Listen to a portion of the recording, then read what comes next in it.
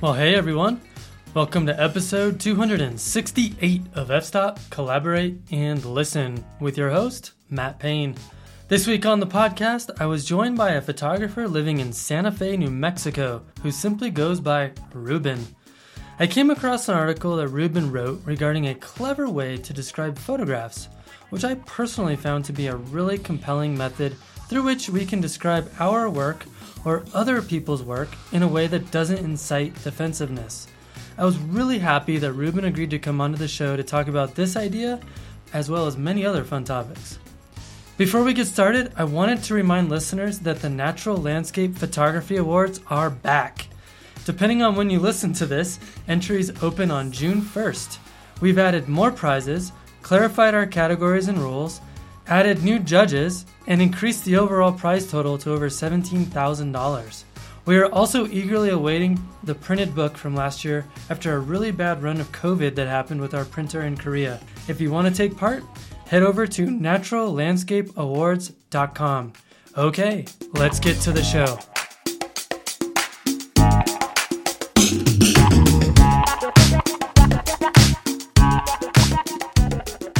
All right, Michael Ruben, and I understand you go by just Ruben, is that right?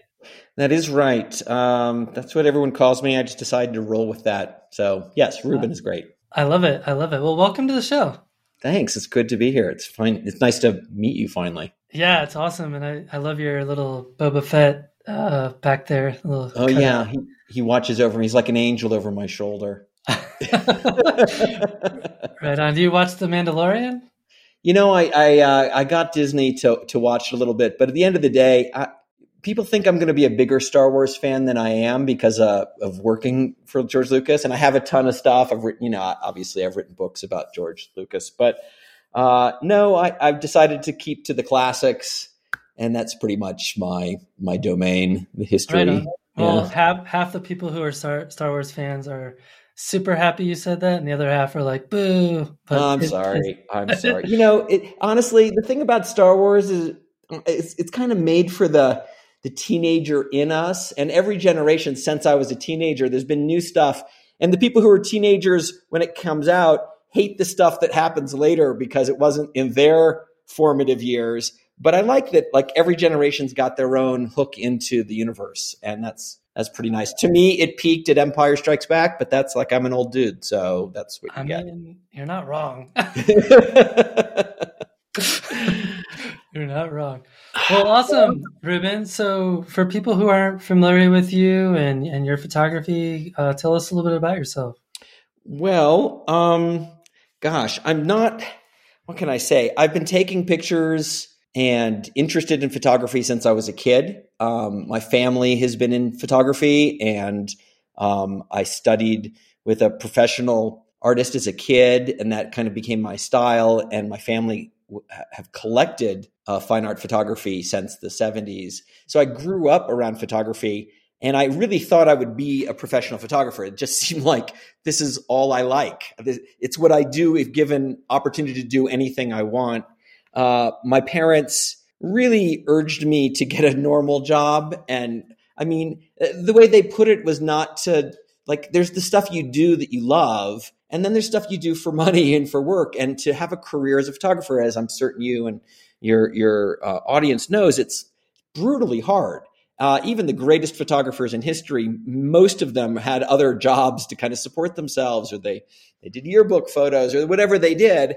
And I ended up in a cool sort of tech media career starting in the 80s, and just took pictures for the love of it. So in a weird way, after 40 years and taking tons of pictures, my way of approaching photography at some level is kind of more like everybody with a smartphone. Like, it's just, I have a camera on me. I take pictures for fun. I don't have a commercial investment in this. And so while there are lots of professionals who will advise and teach and have lots to impart to beginners and to fans of photography, I feel like my experiences are uniquely sort of aligned with regular people who are just taking pictures. And that's kind of how I've kind of focused myself. So I've had a career in tech. I worked at Lucasfilm in the early days, inventing a lot of this stuff, and before Lucasfilm spun out Pixar. And then I've done other stuff. I landed at Netflix at the dawn of its kind of life. I know it's an inauspicious day for Netflix, but it's still amazing compared to where we started in the early 2000s. And then I had some more of my career at Adobe I was the senior innovator at Adobe and kind of working in the development of future things. So I've always been around tech and media and all that stuff. And I've always been taking pictures, but I've never been a real professional. It hasn't been the way I've earned a living. Let's just say that. So that's the bias that everything I'm going to say has. Please accept that. I actually love that. Every time I talk to someone who does it full time, they always have these caveats like, I know I'm privileged to be able to say this, but I think on the flip side, where you don't have to rely on it for income, you also have other privileges that people that don't have. So I think it's an important distinction to make. Yeah. Well, as we talk more about what I sort of believe about photography, I think the grain of salt for anybody is like that. Well, that guy's not trying to make money. That guy's just doing it because he loves it. But hopefully some of your audience are also people who just can't not pick up a camera, that they see the world through this sort of frame. And I'm with you guys, so. I love it. All right. Well, we're all allies. Yeah. And so anyway, I've lived in California for, after graduating college, I moved to California for Lucasfilm and Los Angeles. And I went back and forth between the Bay Area and Los Angeles for decades, ultimately settling in the Bay Area where I raised a family. And then I got divorced at some point and moved into San Francisco proper for the last 10 years, which has been phenomenal. And just in the past year, I decided to move to Santa Fe, New Mexico. So I'm talking to you from Santa Fe, New Mexico, where I currently call home. Yeah, you're only 3 hours away from me. We're like neighbors. I know, yeah. I was actually just drove really close to there 2 days ago. So I was coming back from White Sands. Oh my God, I love White Sands. What an unbelievable place. It's like life-changing to see that, right? It's amazing, especially like in Blue Hour. It's like you're floating on clouds. It's really hard to describe. I know when I was there about this time last year, I happened to be there and a storm blew in. And so you've got not only the white sand, but the sky was almost black. Oh, yeah. And it was amazing. Oh, yeah, the contrast. I won't go on. But amazing. Yeah, we had the same thing on Saturday. It was pretty special. You realize you're standing on top of a dune with a camera and like there's nothing between you and the lightning above you. You're right. Like, this is ill-advised. I remember thinking that as the storm blew in. Like, yeah. I think we're going to be dead. That's what I think is about to happen. Yeah, what could possibly go wrong? Standing on a giant pile of gypsum and yeah, you'll be fine. Yeah. So anyway, that's me, What prompted you to move to Santa Fe? Well, I guess it was a bunch of things. And I'm a big believer in, I've changed my career maybe 3 times in 40, 50 years. I like taking a discipline and then moving into a different discipline. And sometimes it's difficult or painful going into a new industry. And so I've been in a few different industries. And coming to Santa Fe was I just felt like I needed a big shift. I wanted to focus all my attention on photography. And up to that point, I'd been doing enough with tech and media that San Francisco made sense. But Santa Fe is the number 3 art town in the country. There's New York and LA and Santa Fe. It's a small town. And I grew up in a small town in North Florida. Gainesville, Florida is where I'm from. And I thought, wow, if I'm really going to concentrate on making this the next and possibly the last part of my career, Santa Fe might be like a small town devoted to art, and there's galleries. I have this rather massive collection of photography, and where do you want to have that? To even have the space for it in San Francisco would be prohibitively expensive, but in Santa Fe, I can have this here with me. I can have my library. I can shoot here. It's sort of the mid-country, so people can visit from both sides, and so those are the kind of the primary factors. It just felt like the right place to be a photographer. And I just started teaching at the Santa Fe Photographic Workshops during COVID. And at the time it was over Zoom, but my intention was to build that into my live workshops. And I just like, all signs were pointing to go left at Albuquerque. I just needed to get into the mountains and have a new life here. So, and it's just beautiful. It's just a beautiful place. Not that the Bay Area isn't, but it's a different kind of beauty. Yeah, we love Santa Fe. My wife and I try to go there at least like once a year. We actually we still live in Colorado Springs, and we would drive all the way to Santa Fe just to go to Trader Joe's. Back in the day. Colorado Springs, both Santa Fe and Colorado Springs, it's a part of the country that has so much unbelievable wild lands. Southern Utah and Southern Colorado. It's just unbelievable. And I thought, I've spent 40 years in the Bay Area.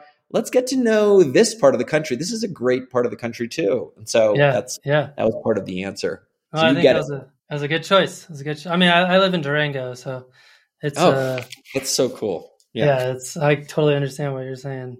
Well, I recently actually learned about you through a random article that I saw that you wrote for Petapixel, and the title of it was 8 Useful Ways to Describe and Measure Your Photos. And I just found the article really refreshing, and the concepts you discuss there solve a lot of the problems that we tend to have here in the landscape and nature community in terms of just different arguments we have about describing photos and like, oh, that's a composite or whatever. And, these fist fights online. And I'm just curious if you could tell us a little bit about these 8 useful ways and what they've done for you. Yeah. Well, I think to kind of back it up, I have the way that I take pictures. It is just my style. Every one of us has our particular sort of style. And I'm pretty sure mine was generated from growing up around these classic modernist photos from Cartier-Bresson and Ansel Adams and Ed Weston and Imogen Cunningham, the range of that group. And I never really resonated with sort of contemporary conceptual photography where someone pours honey on their head and takes picture. Like it just, I didn't get it. It didn't matter to me. I wasn't that interested. So I had my own way. And then over the past sort of 5-6 years, at first I started talking about my pictures as, I would call them haiku, but I didn't mean it in an academic way. I was just being flip. I was just thinking of them as little poems, and unlike conceptual photography, they stood alone. Conceptual photography, you need to see all of the series of this thing to realize this person is really probing this idea visually. And I was much more in the sort of the Cartier-Bresson school of you just go out with your camera and you shoot what you shoot. And this picture has nothing to do with that picture other than I took it. But when I started calling things haiku, I started researching haiku more. And I couldn't believe, it was coincidence, but I couldn't believe how much the descriptions of haiku, the judgments of it, applied to what I was doing. So if I was teaching a class, instead of just saying, oh, I like this picture and I don't like that picture, which is a pretty well, screw you, Right. What's wrong with my picture? Yeah, I know the thing that haiku allowed me to say, and it made me feel good, was, well, my picture is a haiku, but maybe your picture is a limerick or a sonnet. It's there are different poetic forms. And just because I'm doing one that has these proscribed things to it, lots of people have different ones. And I no longer need to say, I don't like your picture. I can more accurately say, it's not a haiku. So for these reasons. But as I got deeper and deeper into haiku and then began studying other Zen arts, I started to recognize these principles in all of these arts that, there were these ideas, and there was a certain place in the idea where a haiku photo might be, but it required a new way of parsing the axes of what our photography was. And so the 8 ways were really sort of 4, you should think of them as continuums between extremes. So one of the graphs might be a photograph can be on one end, a thing, and then on the other end, a moment. Okay. Now, for my photography, there is a point between those two that I'm aiming for. But I'm not saying that everyone's picture needs to be that, but just the idea of looking at a photo and saying to yourself, is it more object or is it more moment?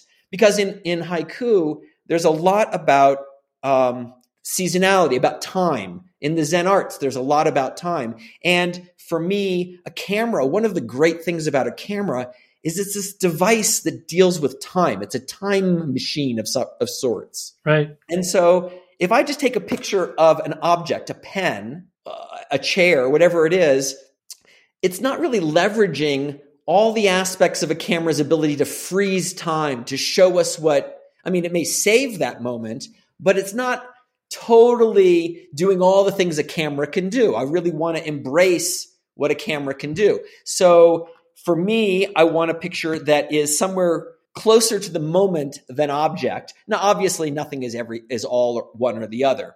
But if it's a little more of a moment, it means that 10 seconds later, it's completely gone. Another photographer standing in the same place a moment later couldn't see what I saw or wouldn't capture what I captured. And I liked that nature of my picture is unique to my moment, my experience, and not just a picture of a rock on the ground that anybody walking by might take, and it's kind of devoid of its understanding of time. So that's one continuum from thing to moment, right?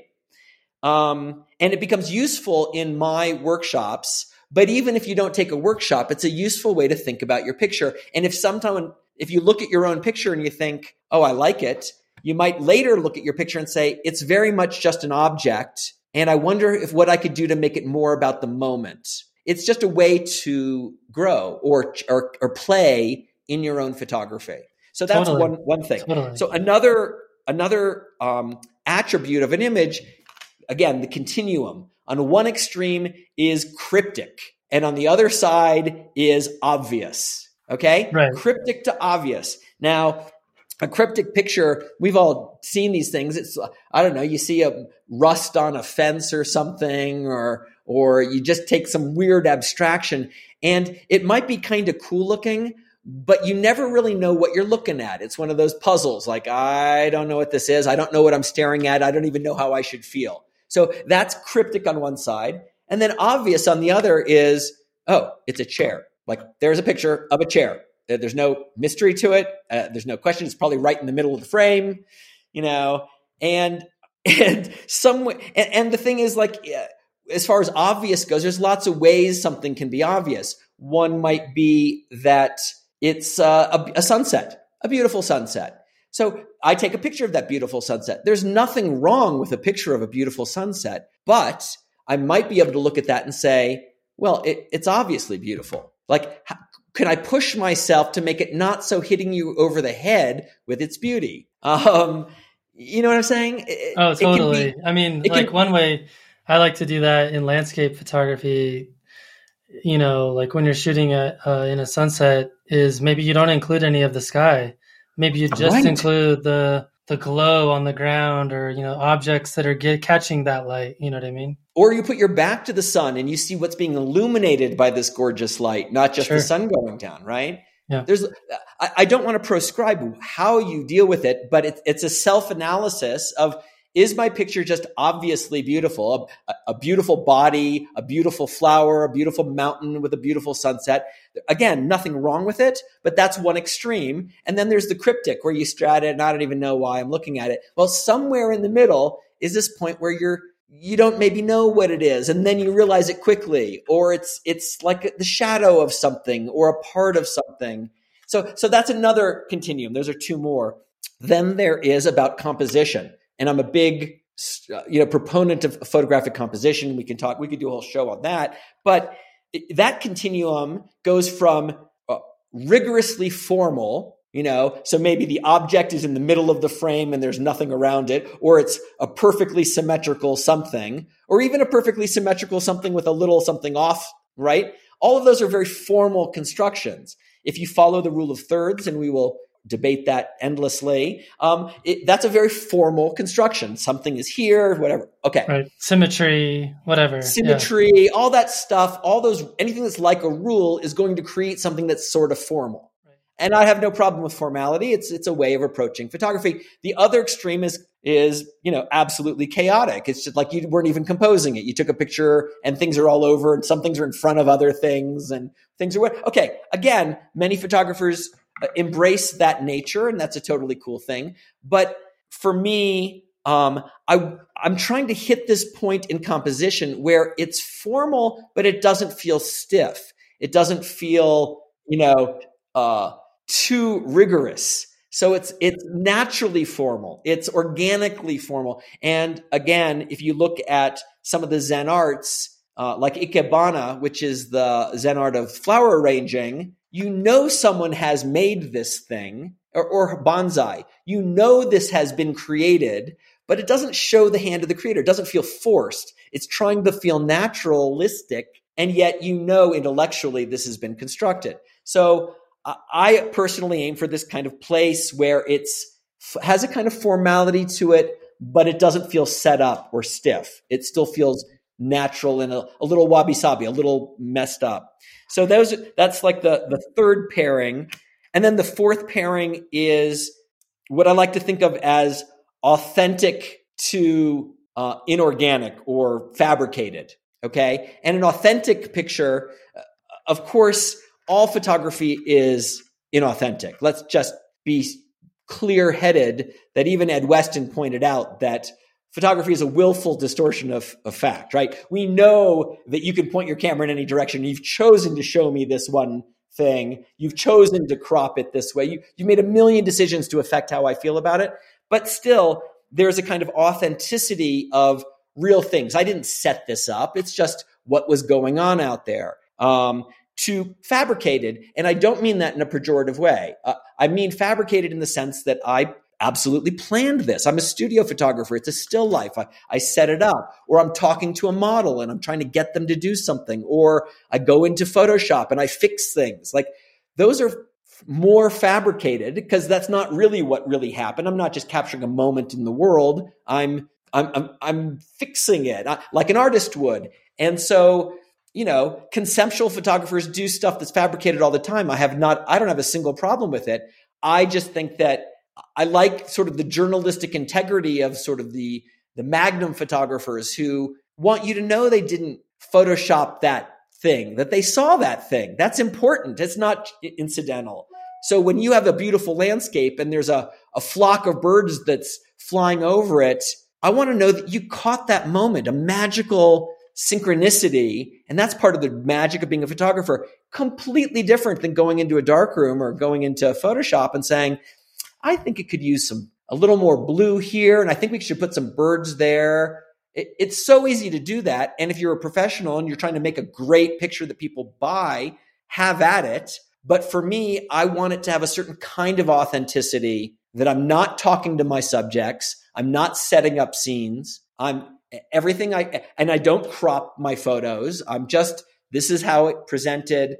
Now, of course, I went into post-production and fixed things, but to the level that I still feel is meeting my thresholds of authenticity. And it's a personal line. I make things black and white. That's not authentic. But I allow myself that. I'm not messing with the moment. I'm just playing around sometimes with the exposures and stuff. And that's the exception I give myself. So those are the 8 terms. They're really 4, axes to look at your pictures. And I find that it makes it easier to talk about your picture taking and self-identify what it is you like. And then it gives you an opportunity to grow a little bit because you can try pushing yourself to not be so obvious or to have a more formal composition. Maybe you can work on it. And a critic can look and say, wow, that's a beautiful picture. I think it would be, I'd like it better if it was, you moved a little less obvious. Like try that, work on that. Right. So that gives us words to talk about instead of, hey, I liked your picture, man. It was really cool. Yeah. Like, that's not that's digital art. No, it's just more fabricated, I don't know. Did that answer your question? As far as, because I love it because it also gives you frameworks through which you can talk about your own work or talk about other people's work in a way that doesn't feel attacking or, has all these loaded terms with it. It's just describing where it sits on a variety of continuum that then allows conversation to occur that's less adversarial. I agree. And as a teacher, it changed everything. It changed everything because there was just no structure before. I think every photography class I'd ever talked about, seen going on, has got a very large technical component. This is what f-stop is. This is shutter speed. This is how you do stuff with your camera. There's a lot of business stuff, like this is how you get a job. This is how you get in a gallery. This is how you archive your stuff. A lot of career work. But the one thing that nobody is really talking about is the aesthetics of photography, how to discuss it. You just either like it or you don't. And what I see is a lot of Instagram photographers who have millions of followers getting bored, feeling like they've plateaued out. Like they just need to keep, if they're landscape photographers, just go into weirder, more intense landscapes. But that's it. Like their photography is still sort of the same and they're not pushing the aesthetics of their work. And I felt like this gave people a way to both grow if they're really good, and if they're just a beginner, a way to start thinking about this. You'll find your own voice, you'll find your own way, but like now you can at least discuss that.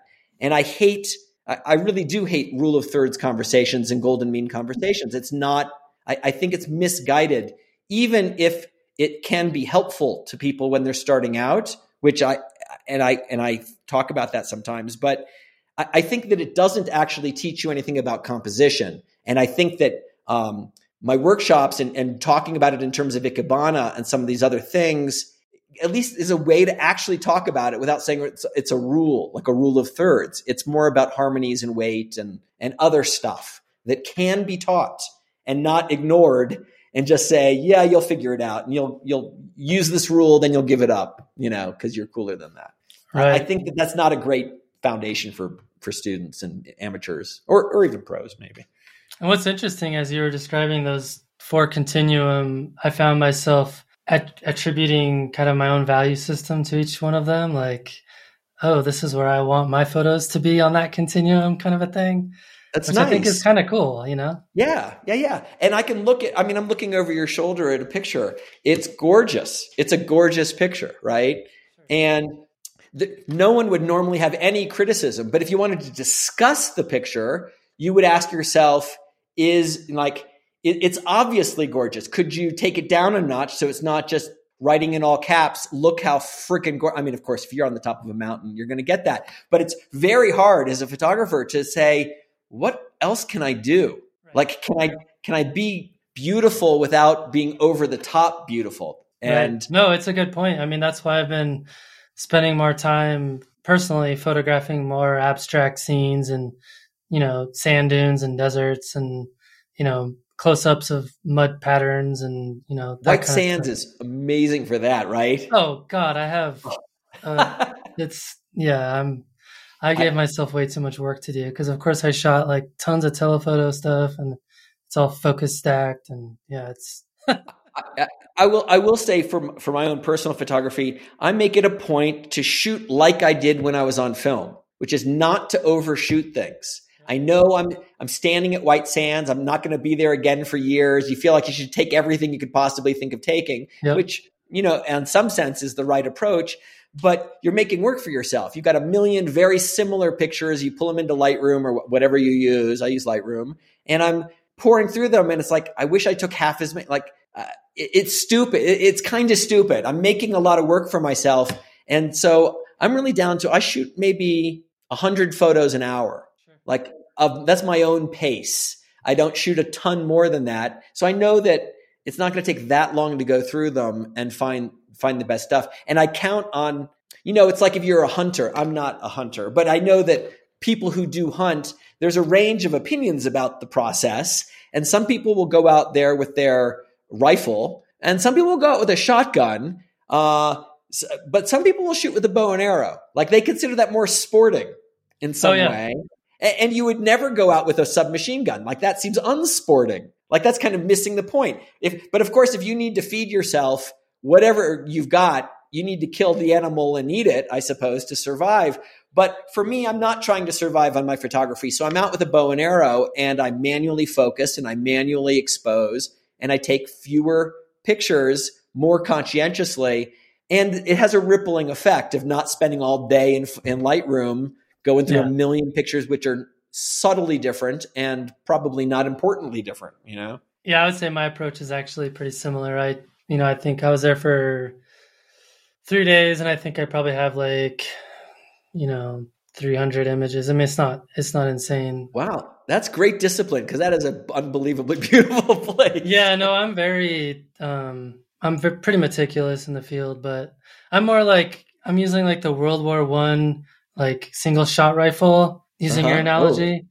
It's where, I'm not using a bow and arrow, I'm not shooting film or a slingshot, but I'm also not just spraying and praying either. So yeah. Interesting. So again, there's no right or wrong for these things, but I think as photographers, we find the part of the hobby, the part of it that we enjoy, and getting the right shot out of a few is fun for me. Oh, yeah.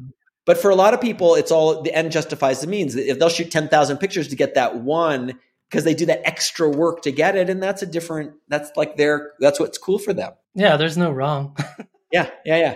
So anyway, that's and I will say that with the rules, with these sort of concepts, there are sort of photographic exceptions. I think that portrait photography is its own class of stuff. It has authenticity, even though you're talking to the subject. It can be a lot more formal. You can tell someone to stand somewhere, move them around. It's a different. I judge it differently, than I do lots of other stuff. Even though the terms apply, again, it's a reminder they're not bad. But I do find that portrait photography is different, and landscape photography seems to occupy its own space, because for the most part, you're shooting things, not moments. But still, there are moments in things. And look at, again, the picture on the wall behind you. Yes, it's a thing, like a mountain range but there's so much moment to that image that, you know what I mean? So, oh yeah, I mean, that particular photograph represents, 20 hours of climbing and, not sleeping at 13,000 feet, and then capturing a moment that will never be replicated again. So, right. So you've embraced that idea of moment, but you've done it in something it's harder to do it in.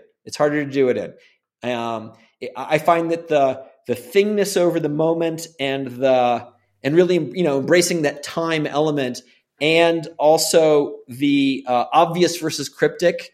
Sometimes it's just super obvious. It's just right there. It's all on the page. And for me, when I do landscapes, I have tried to push farther away from the obvious. I take the obvious, don't get me wrong. I can't not shoot it, but I'm not done. When I get that picture that's amazing, I'm now sort of thinking, okay, now the light's starting to fade. It's different. I'm having a different experience here. What can I do it in? Can I talk more about not my wonder of this space maybe, but a little more of my fear of being up on the top of a mountain, or communicate something else and play in that. So yeah, no, anyway. I think, we, last year we started a new photography competition that kind of embraces more natural editing, and we have specific rules and raw file checks and all this stuff. And the images that tended to do really well are the ones that kind of went more towards the cryptic side of things, that, the photo of the year was actually photographed on film, and it was actually a picture of a piece of ice on a black sand beach that looked like a mountain, and then some of the sand, or there was a rock embedded in the sand that it was in the shape of a moon. So it looked like a mountain and a moon amongst the stars, but it was a piece of ice and sand. That sounds really cool. Yeah, it was awesome. And so, those are the kind of images that, just kind of stop you in your tracks. You're like, okay, what am I looking at here? Right. I love that. And, for me, I grew up around a lot of Ansel Adams' work, and not just the sort of the classic famous ones, but, he shot a lot of stuff over the years. And, the things that my dad collected, that he was interested in, were almost the most abstract of his landscapes. If you look at Frozen Ice and Cliffs, if you've seen that picture, he went with a class. A lot of people have photographed almost in the same spot, but almost every other photograph I've seen of the same area feels too documentary. like here's a rock and cliffs. And Adams's, like you stare at it and you're not quite sure what you got. I mean, you recognize it. Or his 1947 dunes. He has one of the dunes. It's a vertical and the sand dunes are there. And it feels like a charcoal drawing. It's just a straight shot, but he's found the abstraction in the nature. And I like that. It really drew me to it almost more than the ones that were just majestic, Absolutely. Like the Tetons and the Snake River or something, right? Which is pretty straight. Yeah. I mean, I like them both, but I find the, obvious, obvious is the word. It doesn't hold your attention for quite as long. And especially if you've been looking at a lot of work over and over again, it's like, oh, I've seen that type of shot before. But the cryptic is definitely for me, like I'm trying to push my own work more in that direction when I can. I think that the cryptic, one of the things that pushing a little more cryptic from the obvious does is there's so much photography now, like music, that if you don't get it instantly, you're done. It's on Instagram or whatever. They're looking even on a website maybe. They look for a second. And either it works, boom, love it, or I don't get it, or I don't like it. And what it doesn't leave room for is the idea that the obvious thing that you loved when you first saw it gets boring very quickly. Now, on Instagram, it doesn't matter, but in photography that I'm trying to concentrate on, I want something that I can hang on the wall or look at year after year. And is it going to get boring? Am I still going to feel like excited about it? And that is a high bar. And often you don't even know until you've stared at it for a long time. But I find that the ones that I have been able to look at for 40 years and I put them in front of me and I still go, wow, that's fucking awesome. It's usually because it's a little bit more surprising. It's a little more cryptic, or it has more of the haiku nature, which, we could talk about another time. Yeah. Well, I'm curious to learn more about how you use this photographic haiku to teach photography. Like, what does that process look like? Well, I guess first, once you understand these continuum between thing and moment and obvious and cryptic, so now you have the language. Haiku have a very structured form, and the structure of real haiku is not the 5-7-5. Like that's what people think of when you did it in grade school. But the real structure of great haiku is that it's got it's got a cutting word. It's got a thing in it that breaks this very short poem into two parts, a main part and a secondary part. And it's not just that there's two parts. It's not just that one's big and then one's small. It's that when you see the big one, you have a certain feeling. And then a moment later, you see the small one and it changes how you feel. That is a very high bar. But what I noticed is that when I go through the classic works of photography or my own works that I've been doing for many years, the best stuff is the stuff that meets that criterion. Now, I didn't do it on purpose. I just I liked the shot or it made me laugh. But what I realized is that, think about Ansel Adams's picture of the winter sunrise in Lone Pine. I'm using landscape ideas since you have a landscape audience. It's a very famous picture, but what you'll notice is when you walk up to the print is that it's got this majestic mountain range, okay? Like almost like yours behind you. Just unbelievable show-stopping mountain range. It's brightly lit. Your eye goes to the bright area. And then a moment later, you notice this tiny little horse down in the pasture at the bottom.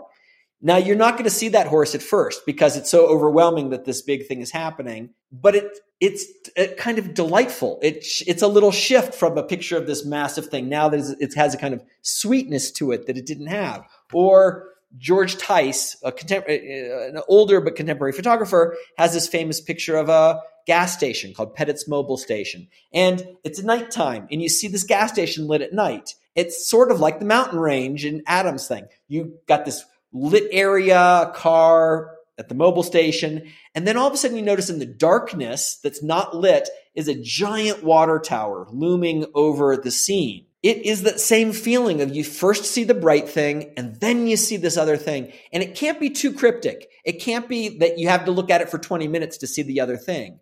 And it can't be too obvious because then you'd see it all in one shot. So it's just the right level of, I see this, oh, and I see that. And so that's a haiku structural thing that you can do in your photography, and it's hard to do. Yeah. And there's two ways to do it. You can do it with these two elements, like the atoms, or it could be like the Ed Weston called Pepper 30, where you're looking at something and you're not exactly sure what you see. For Pepper 30, it's a bell pepper, but it looks very sexy. And you look at it, and if you weren't really sure, you might think it was a nude, and you might be embarrassed to look even closer. And then you realize that's a bell pepper. And it just takes a second. It's just a 1-2.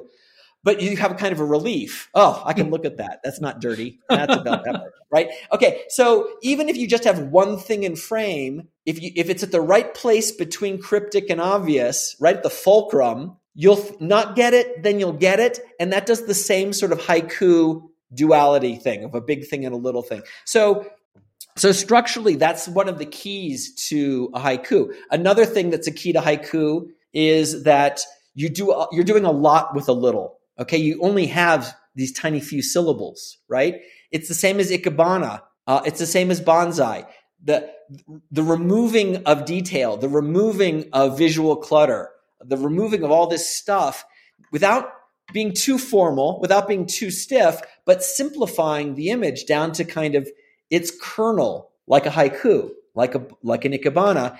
And that uses your photographic skills. How do you simplify? Not just framing, but f-stop and depth of field, right? Shutter speed, lighting. All of these things are ways you can simplify an image so that someone's eye isn't just scattered all over the place going wherever. So as a photographer, I see an image, and now I'm going to use my skills to see if I can quickly simplify it without screwing it up, right? And if it's a real world thing, you've only got a few moments to do it because everything's kind of in flux. So now you're composing on the fly, you're simplifying on the fly. It's easier to practice with a still life, but those are the photographic skills. So I think you can get a sense of the ideas from haiku and from these other Zen arts apply really nicely to teaching photography to beginners or helping people sort of advance the way they think about what they're doing. Yeah, and if I'm channeling some of our listeners, I'm asking a few questions about this because I feel like what you just said makes total sense and it sounds like a great way to approach it. But I'm wondering, like, what's the practicality in terms of, okay, I'm in the field, I'm taking a hike through a forest. What am I looking for that kind of occupies that space of haiku? Well, I don't think you look for it exactly. I mean, I know as photographers, we're trained to notice things that other people miss, particularly light, but often lots of stuff, and so when I'm walking around, when I notice something, let's say I'm standing on the edge of a lake and there's a mountain over there and it's like, oh my God, look at the way the light is hitting the trees. So I pull out the camera. I like to say that I get my first few shots is to get the cliche out of the way. Take the obvious shot. Don't miss it. Okay. But now that I've got it, I'm thinking about, okay, my brain is doing stuff that the camera's not doing. My brain is filtering things out. So let me look around this frame a lot more. Oh, you know what? There's branches sticking up here. I wonder if I can just move a little bit farther over here that kind of gets those out of the way. Let me squat down a little bit and that changes this. I'm going to maybe use the tree. I'm going to get behind the tree to block out this other. I'm going to play around with my skills to try to simplify the scene, to intensify what you're focusing on in this image. Not just here's the image, but your eye needs to have a place to rest for a moment. And so these are what it takes to be a good photographer, is to be able to with quickly. And it's harder in with nature, like when it's so harder dynamic. with nature. Totally harder with nature, partly because things don't move a lot. So you have a fair amount of time, but you also don't have sometimes a central focus. It's more of a broad scene. I don't know where you're looking. It's Ansel Adams' Dune. I don't know. It's just a bunch of cool lines. You're not looking at anything. But if there could be a rock or something to land you, to ground you, maybe that will help to think about. And they tell people in landscape, maybe think about a foreground object of some kind, or something in the sky somewhere. you got to play. I can't dictate it, and it's a lifelong practice, but that is what you're doing. You're seeing, even in your picture here, you've simplified it. Maybe lots of stuff was going on that you consciously or unconsciously cut out. Maybe there was a building on a mountain over to the left, and so you kind of tilted to the right, or power lines that you're shooting underneath. Like, I don't know, but you are simplifying naturally. That's your instinct as a photographer. But it can be hard. Street photography, it's the worst. Like, you really got to work to simplify all the noise and the cacophony, and I mean that visually. Maybe landscapes make it a little bit easier because it doesn't have the same kind of visual clutter in some cases. Right. I don't know. Like I said, landscape is its own special case, as you and your audience certainly know. It certainly knows. Sure. No, that makes sense. I just, I just know what you said is going to resonate with a lot of people, and they're going to want some practical, steps to take in order to like get into that zone. You know what I'm saying? Yeah, I think it's easier. Like, I find it easier just to look at someone's pictures. Like, I don't know that I could direct you per se, like go out and do X. But I think when you go out and do X and show me what you did, it's easy to point and say, okay, there's a lot of visual noise here. Like, what could you do to simplify? Could you shorten your depth of field? Like, try darkening all this to make all that disappear into the dark. Let's do it in post-production. Ansel Adams did it in post, right? His most beautiful vertical aspens, like those aspens in the front center are just aspens. If he just printed that, you'd have a bunch of trees there. It would be a boring picture, but he burned and dodged the background around those trees. So you really see the center ones. The back ones kind of disappear. He's used post-production to simplify. Oh, for sure. Yeah. Well, and I think it also, once you start studying and looking for those types of that duality that you're describing, when you're in the field, it seems to me that you would be more kind of unconsciously aware of when it strikes you, when you see it. Mm-hmm. You do, obviously, if you do it for long enough. I mean, look at Cartier-Bresson. I mean, this guy, his pictures are elegantly simple. Or if you want a modern photographer, there's Sebastião Salgado. Okay, Salgado's a news photographer. He's out in Kuwait where things are blowing up, and yet his photos are composed and simple and elegant, but they're still journalistic. It doesn't change anything else. And I think these principles belie the content. We're not talking about any specific thing. You can apply it to studio work. You can apply them to news gathering or landscapes or whatever. You still need an answer in your head of that. I like a more formal composition. I need a simpler thing, or, whatever. My style is to be very busy, but that's at least a conscious decision that's what I like in my pictures. Yeah. Well, I'm curious, what other ways do the Zen arts help teach valuable lessons about photography? I think beyond this idea of simplification, which we've talked about, or embracing time, seeing how you can hold time in there, I think that the idea of having a juxtaposition of some sort in your pictures. So it's not just a single energy beat, but there's this ba-bum. There's some sort of rhythm. It makes things a lot more dynamic and interesting to look at.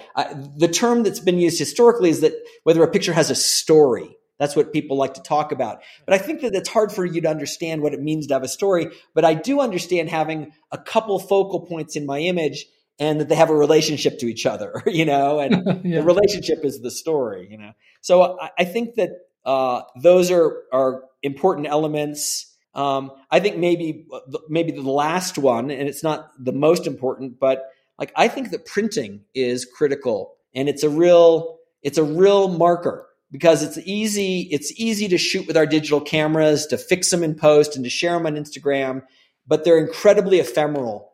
And while it's nice and frictionless to get it out to millions of people and all that sort of thing, I'm a big believer in making a physical object out of that image. It's more than just a hard copy.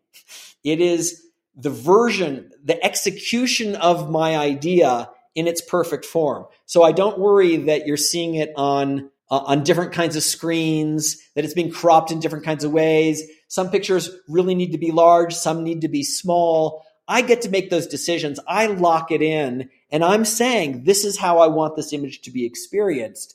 If I forego that, I'm abdicating part of my work as a photographer, and it feels lousy. I did so much work to make this picture, and you're going to see it cropped on a crappy screen. On a 2-inch screen. It just makes me crazy. So there's lots of reasons to print, both Zen reasons, photographic reasons. But that's one of those things that I certainly don't do that in the workshops these days, but I encourage anyone who's interested in photography of the importance of printing their stuff for tons of reasons. And one of the reasons is to just live with your picture. So you see it all the time, because you will decide in short order that you're getting bored with that shot, and you don't always know it. But it's a high bar, because I think we've all done it, where you've got a picture, you love it, you go to your printer and you get out this $5 sheet of paper, and you know how much ink is going to go on this thing, and it might take a few to get it right, and you load it up, and you're standing there and you think, no, I don't think it's good enough. I don't think I want to waste the money, and you take it off and you find a different picture. And that is a non-trivial threshold that I think it's important for photographers to push through.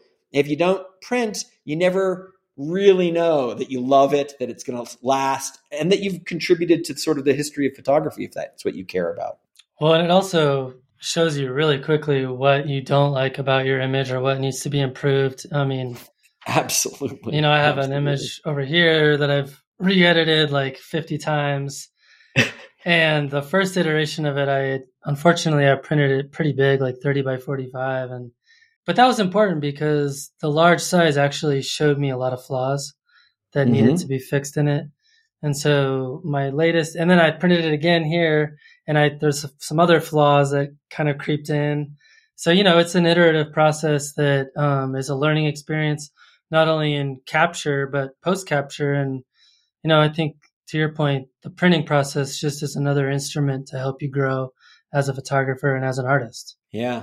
And you get to decide. I mean, some pictures shouldn't be wall size. It doesn't mean they're not good. It doesn't mean they're not good. Right. There's a picture by one of my favorite photographers, and it's like small. It's about this big. It's like 2 by 3, and it's adorable. And he's put it on like silver paper, and so you see it and you have a feeling just because it's so adorable, right? It's not just the picture.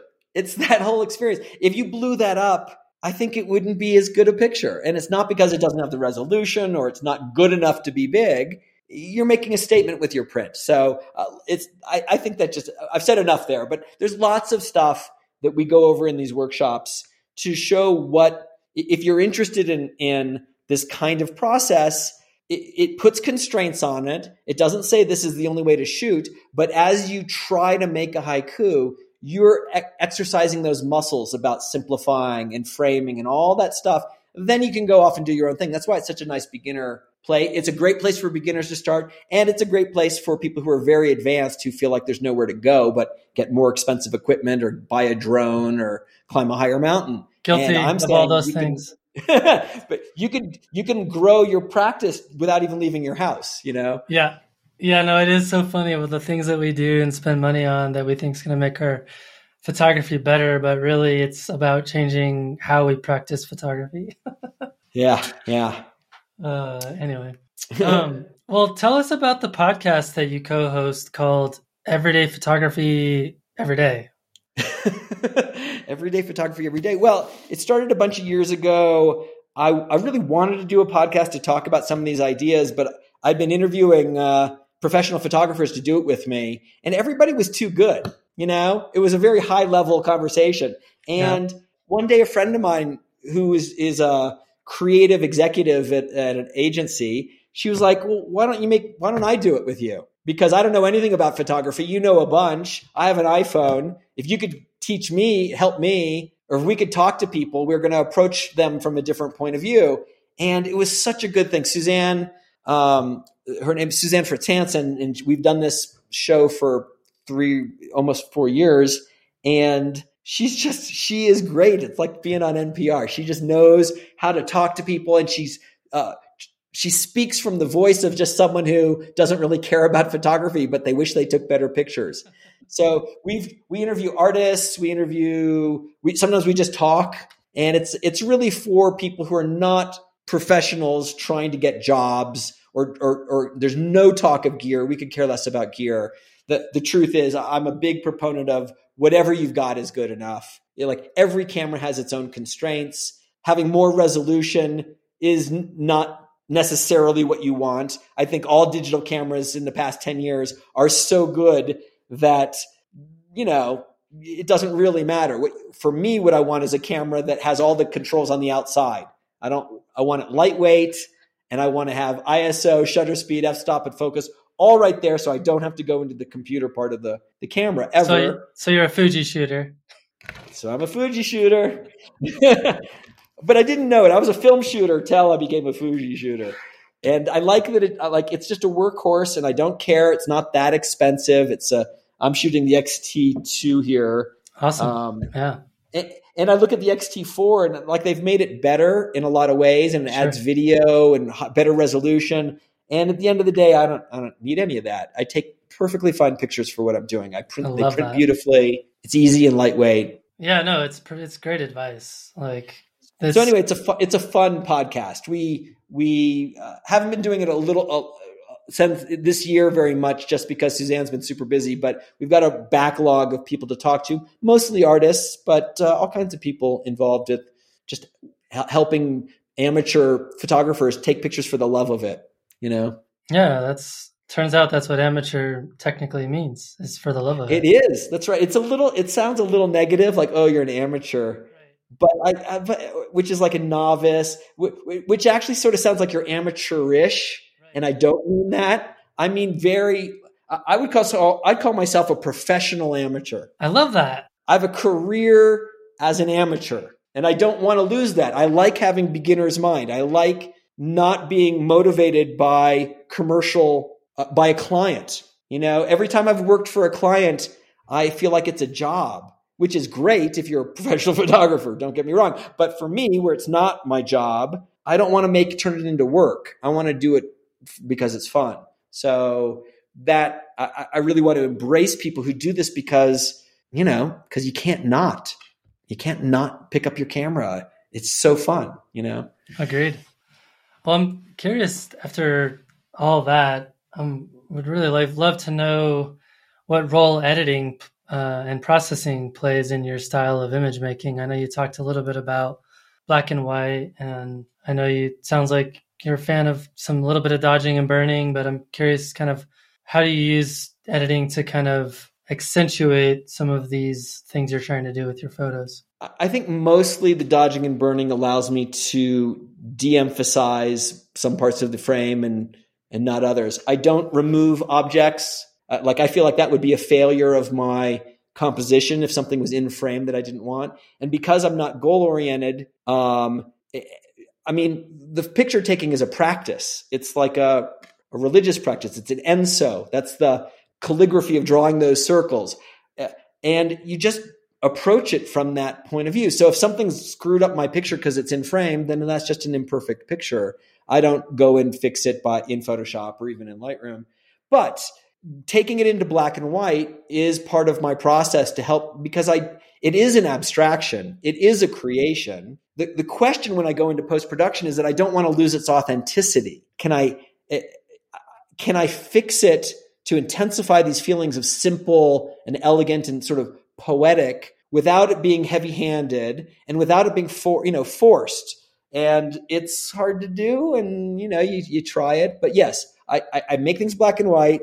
I burn and dodge a little bit, and I use the full frame. I never crop because I want to compose in frame. That's my goal, and I don't remove anything, from the frame. So it still is that kind of moment that happened that I captured. And it sounds like you're also not adding things that weren't there. Yeah, correct. I mean, in my sort of historical work in photography, I merged lots of negatives to make cool things. And that's it's not a haiku. That's a certain kind of artistic composition that I love. It's a limerick. It's a limerick, and it's cool. I love limericks. They're dirty. They're fun. So I'm all for it, but I don't go back and forth. I don't have some pictures where I put a bird in the sky and other pictures where I caught the bird in the sky. It would ruin my sort of sense of self-worth, my own sense of credibility, where you don't know when you look at my picture whether I made it or faked it, quotes around it. So I try to do everything that's as straight as I can. But I'm okay with post-production. Like, you need it. Things need it. Totally. No, I'm the same way. It sounds like we're pretty similar. I'm actually a little bit more liberal in terms of like, I will crop and, I'll definitely accentuate certain colors if I feel like they're like part of the story that needs to be told. But I'm certainly not adding anything that wasn't there and if I do, on a rare occasion, I disclose it, just for, like you said, authenticity purposes. It's hard because, metadata gets stripped off. Like, you can write in your caption, I added the bird, but it only takes one share that's gone. And people will be like, oh my God, the polar bear and the aurora. Oh man, that was amazing. And you're like, well, it didn't really do that when I was there. Right. Yeah, no, but if someone's going to the original source, like on my website or something, I want them to have the full story of whatever it is. Again, like everything, it's just where you find your comfort, but at least you can talk about it. And to try to take pictures where you don't crop, that's sort of a high bar. Not everyone can do it. And you don't want to, I'm not going to toss that picture out because I misdid it. I'll just crop it a little bit and it solves my problem. But to me, inside, I feel like I didn't quite make it. Like, it's fine. It's a great picture. I'll move on. But, that's not what I was aiming for, Yeah, no, it's interesting because it sounds like we're both driven by kind of this intrinsic desire to satisfy this unsatiable kind of thing of like taking the high road and, pushing ourselves to be better than our previous versions of ourselves. And the bar's always going up and up and up. Yeah. No, it's hard. And it is I like that photography is a personal practice. Yes. And it's fun. It's like being an athlete. And I know nothing about being an athlete, but I imagine it's like being an athlete and just trying to beat your record, trying to push yourself. You would never think of cheating at that. You're cheating yourself, as they say. And so that's that's kind of the last reason why it's so much like these other Zen arts, because it's just a practice. I'm not trying to achieve some Buddhist idea of zazen, of enlightenment. I'm just trying to take better pictures, but those lessons from those arts really I find oddly instructive, really helpful. So, yeah. And that's what my workshops are. I've been teaching this. I've been talking about it for a long time, but when COVID hit, I started teaching this workshop through the Santa Fe Photographic Workshops over Zoom. And it was like the first time I'd really organized it. And the courses have been very popular and they sell out every time we offer them. And we're doing one in person this summer. And it's mostly talking about this, and then people go out and shoot, and then it's a lot of critique. And I can be really hard in those critiques because it's not personal. It's never, I don't like it or I do like it. It's right. How is it on these grids? And how do you feel about that? What are you aiming for? Yeah, exactly. So tell me, are you aiming for it to be a picture of a thing that's obvious and formal and authentic? Because if so, you've nailed it. But if you're aiming for it to be more of a moment that's a little bit less obvious, I think it just gives you that platform to really critique someone based on what they want it to be. Yeah. Some of my favorite pictures that I've done, I've really, in the moment, they're beautifully simple and elegant, but I can look at it and feel like it's just too simple. I know I didn't set it up, but you'd almost imagine looking at this that I hired a model to stand out there and I got some reflector lights. It's like, it's too perfect. And that isn't good either. I know it's like, God, I really just got it. I just got up in the morning and I shot that picture. But if it feels inauthentic, you've missed, even if it was authentic. Right.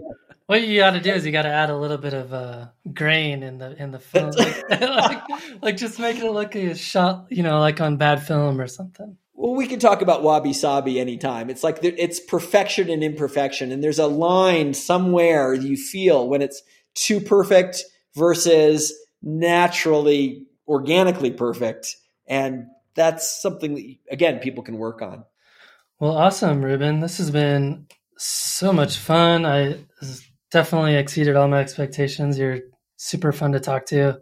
Oh, cool. Well, thanks. This is neat. I don't usually talk to landscape photographers, but I do have information online. I have a website of called neomodern.com, which is the workshops. There's always information about the workshops at Santa Fe or other information about the Zen arts and the curriculum. And I have my own pictures. I'm Rubin, Rubin. And so my pictures are by Rubin, not B-U-Y, but B-Y, pictures by me. And that's a good place if people want to see all kinds of different executions of these ideas in landscapes, architecture, family, journalism, nudes, everything. You can apply the ideas in various ways, and it's pretty good. And I'm, of course, on Instagram as Droidmaker on Instagram. So I love it. Well, we'll put links to all that in the show notes for sure. Oh, cool. Who would you recommend our listeners learn more about in terms of inspiration or someone's work that you think is worth studying? Wow, there's a bunch of people that come to mind. I always, as an overarching thing, it's like there's been like 5 guys who have been the assistants of Ansel Adams. John Sexton and Perkle Jones and all these guys, and I can send you a list of them. Yeah, John was on the show. John Sexton? Yeah, he's been on the show. Oh, he's awesome. He's a great photographer. Yep. All those guys are great printers. Ted Orland, and they have different styles. So those are good for people in general who are interested in landscapes. For me, of course, I was raised sort of in the tutelage of this guy, Jerry Uelsmann, who pioneered multiple exposure darkroom work. He died this week, and it's been a tough week. He died on Monday. And he just, was such a delightful guy. He had such a great sense of humor, and his pictures are haunting and beautiful and weird. And this was years before Photoshop. Like, he did not do these in a computer. He did these by taking just fun elements and then being poetic in a darkroom. And while it's not the kind of photography I do today, I learned a lot about photographic composition and those juxtapositions, even though they were done purposefully, they're fabricated, obviously. Right. Yet it is instructive about thinking about what it means to put a lion by a tree, or to juxtapose different feelings and to darken this and make the tree look creepy and next to these people, all that stuff. So have a tree coming out of a house. Absolutely. Or what has he got? He's got a castle coming out of a tree. I post pictures of the little hamburger tree where he's got a tree coming out of a hamburger. Right. And it's the picture, that's the little one that I like that's on the wall. It's tiny, but it's to see a little silver print of the tree coming out of a hamburger with the clouds. It's weird and delightful. Anyway, I miss the guy. He really informed a lot about my creativity. And if you don't know his work, it can be fun to take a look at and just realize it's all darkroom work. It's not Photoshop. Yeah, I know he was a big inspiration to a lot of people who have been on the show before, including William Neal and some others that I know. Is like the day he passed, a lot of people that I'm friends with were pretty upset by it. So it's a tough thing. But he's, I'm from Gainesville, Florida, and he's a Gainesville guy.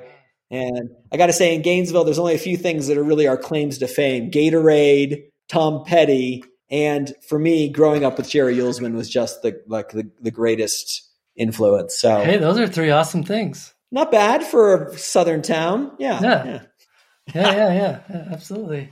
Well, awesome, man. Like I said, this has been a lot of fun, and we'll put links to everything in the show notes. And I just really enjoyed it. Great. Well, thanks for inviting me. Anytime you want to hang out, it'd be great. Yeah, awesome.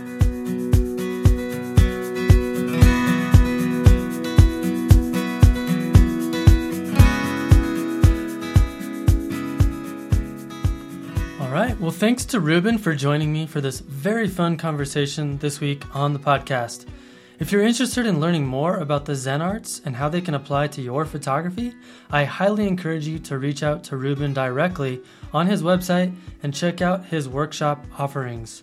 You can find those in the show notes. If you enjoyed our conversation, you can listen to a bonus recording all about wabi-sabi, the traditional Japanese worldview centered on the acceptance of transience and imperfection. I think it will help your photography just a little bit. If you want to listen, you can access it over on Patreon.